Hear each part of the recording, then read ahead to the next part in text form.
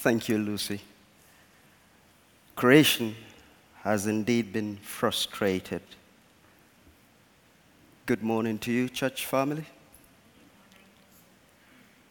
For those who do not know me, my name is Emmanuel Bakey. I'm the curate here at Christ Church, Surbiton Hill. In the beginning, God's creative work brought order into the world of living creatures.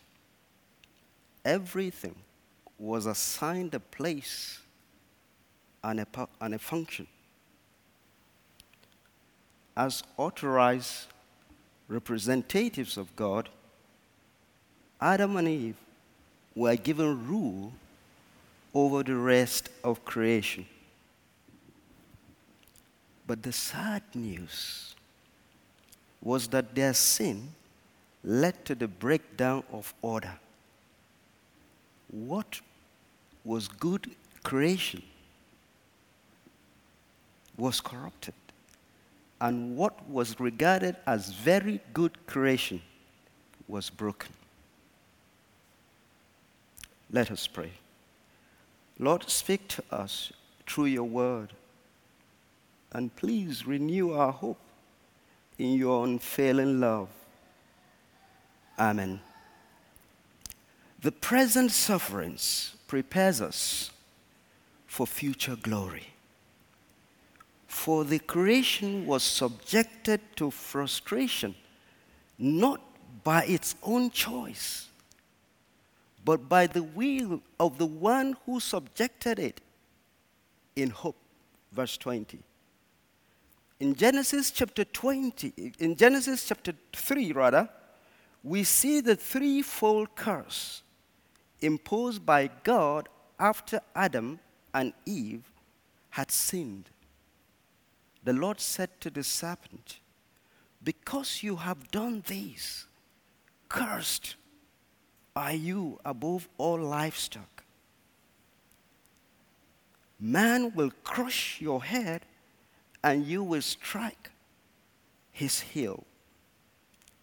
To the woman, he said, "I will make your pains in childbearing very severe." And to Adam, he said to him, "Cursed is the ground because of you." The way we dominate and misuse creation further subjects it to bondage, to decay. The abuse and exploitative activity of humanity is worsening the situation. As a gardener, man is to enable creation to flourish. He is to tend, not destroy it. As servants, we are to support the life-generating, life-preserving, and sustaining created order so that it can express its full potential. As a result of the fall, however, the moral order in creation has been breached, with the resultant effect of broken relationships among us, in families, among friends, in congregations, in communities, tension among nations. Wars have been fought and are being fought. Between man and creation, tension exists. Between God and man, of course, disharmony.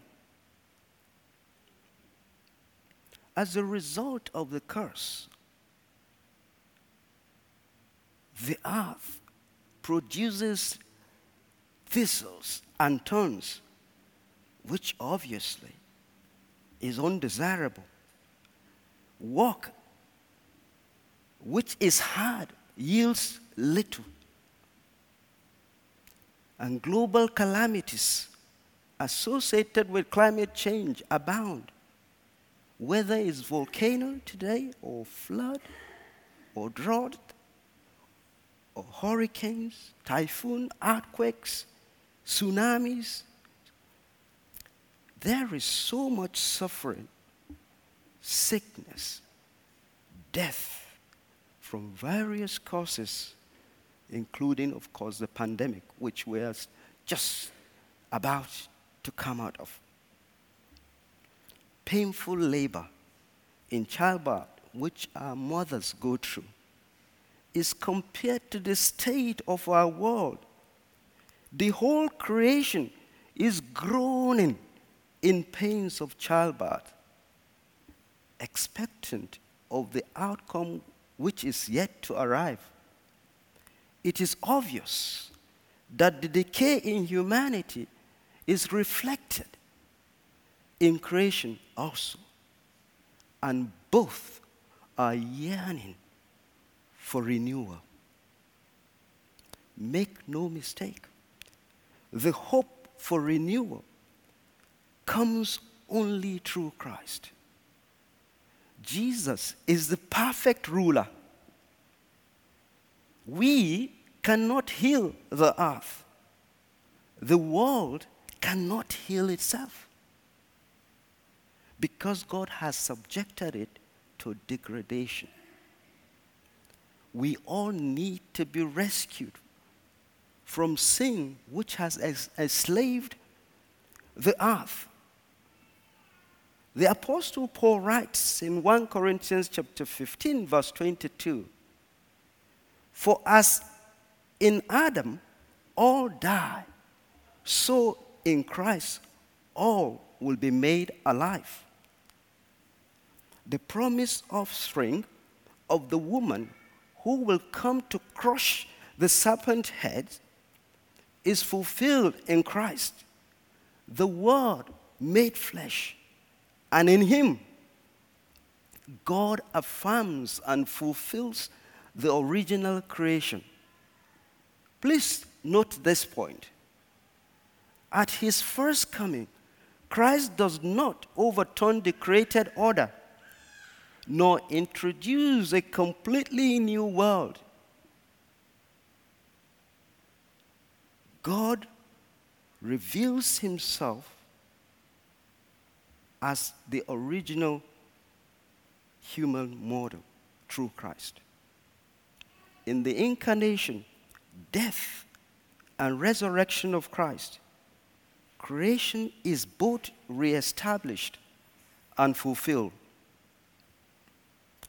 But how can a sinful man, which we have all become, be a good steward of creation? Please give me your attention, because this is important. We really discover life when we trust Christ for forgiveness, and new life is given to us. We cannot save ourselves, neither can we save the earth. But in Christ, we are saved, and we receive a new way to love, the way of self-giving. In him, therefore, we can become kind-hearted stewards. And permit me at this point to invite you, dear brothers and sisters, and those who are not here as well, to open up, receive this new life in Christ, who himself experienced pain and suffering in his humanity. He died for the sin of the world. That is your sin and mine. And through that, we are brought into a loving relationship with the Father who renews us. Our liberation from bondage to sin is the same hope of creation. If we want to care for this creation as a mark of our discipleship, we must start by giving ourselves first to God and allowing his Spirit to fill us. The Spirit helps us in our weakness and prays for us in accordance with the will of God. The Spirit enables us to become faithful stewards of creation. He leads us in the choices we make to limit the rot and damage to the environment, helping us to contribute to making the world safer and better for us and for generations to come after us. But what are the practical measures we should adopt or consider adopting as Christ followers? The first thing, I think, is to become eco-conscious. And this can spill over to what we do at home or in the workplace. At home, we may need to prayerfully review the source of the energy we use. Is it clean, renewable energy? Or do we, on the basis of our assessment, need to switch to something else? Think also about using energy-saving appliances and consider recycling your domestic waste and using eco-friendly cleaning products, refillable cartridges, reusable utensils, and shopping bags. Wherever possible, consider also reducing your carbon footprint by using means of transportation with the least carbon emission. Delight yourself in creation. Go for walks. Enjoy gardening. And those of you who care for animals, persevere in doing that. If you're thinking of relaying your garden, consider planting natural grass rather than using artificial material like AstroTurf. In the workplace, speak to people about the need for recycling.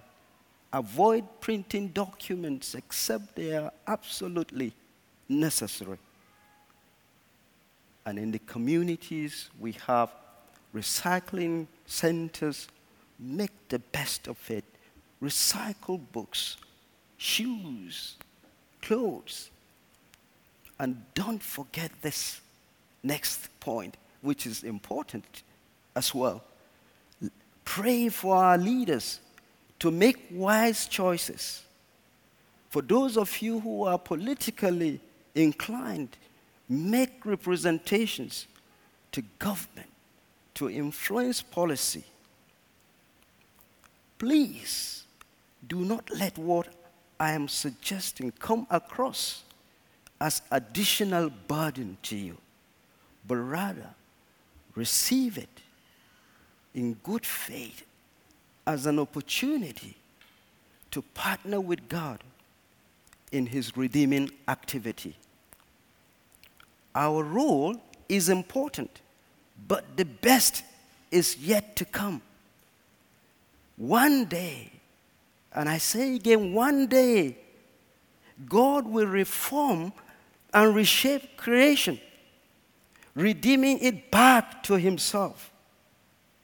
The word hope occurs 6 times in the passage that has just been read to us. And it refers to the hope of our redemption. That is to say, hope for when God's children and creation as a whole are liberated. The agony at the cross did not stop God's purpose, but pointed to hope, to longing, and expectation for the future, when we shall enter the best prepared for us. Let me remind you, brothers and sisters, we are in transit in the world. The resurrection points towards the future of humanity and creation. It looks forward to future transformation of the world. In the future, humanity will regain its rightful place of rule over the created order, so that the original plan of God for humanity's role as a blessing will be fulfilled. The Lord who subjected the world to degradation, he alone has foreknown and predestined us in his love, and has called us and declared us righteous through faith in Christ. At the fullness of time, we will be fully transformed into the image of Christ, in whom we will be glorified. Verse 30. This is the best the redeemed in Christ have longed for and patiently prayed, your kingdom come. And that will be the establishment of the glorious kingdom and the end of evil and the defeat of death.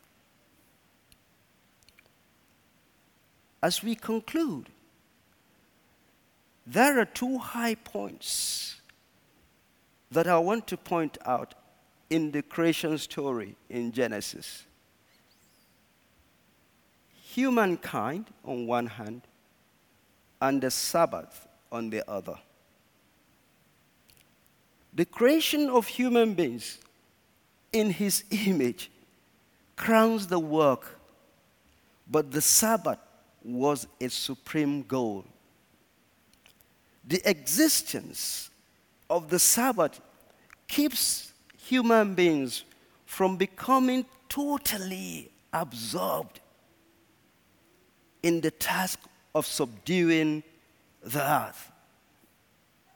It reminds them that they will fulfill their humanity, not finally in their work of transforming the earth, but in the delight they take in their relationship with God himself.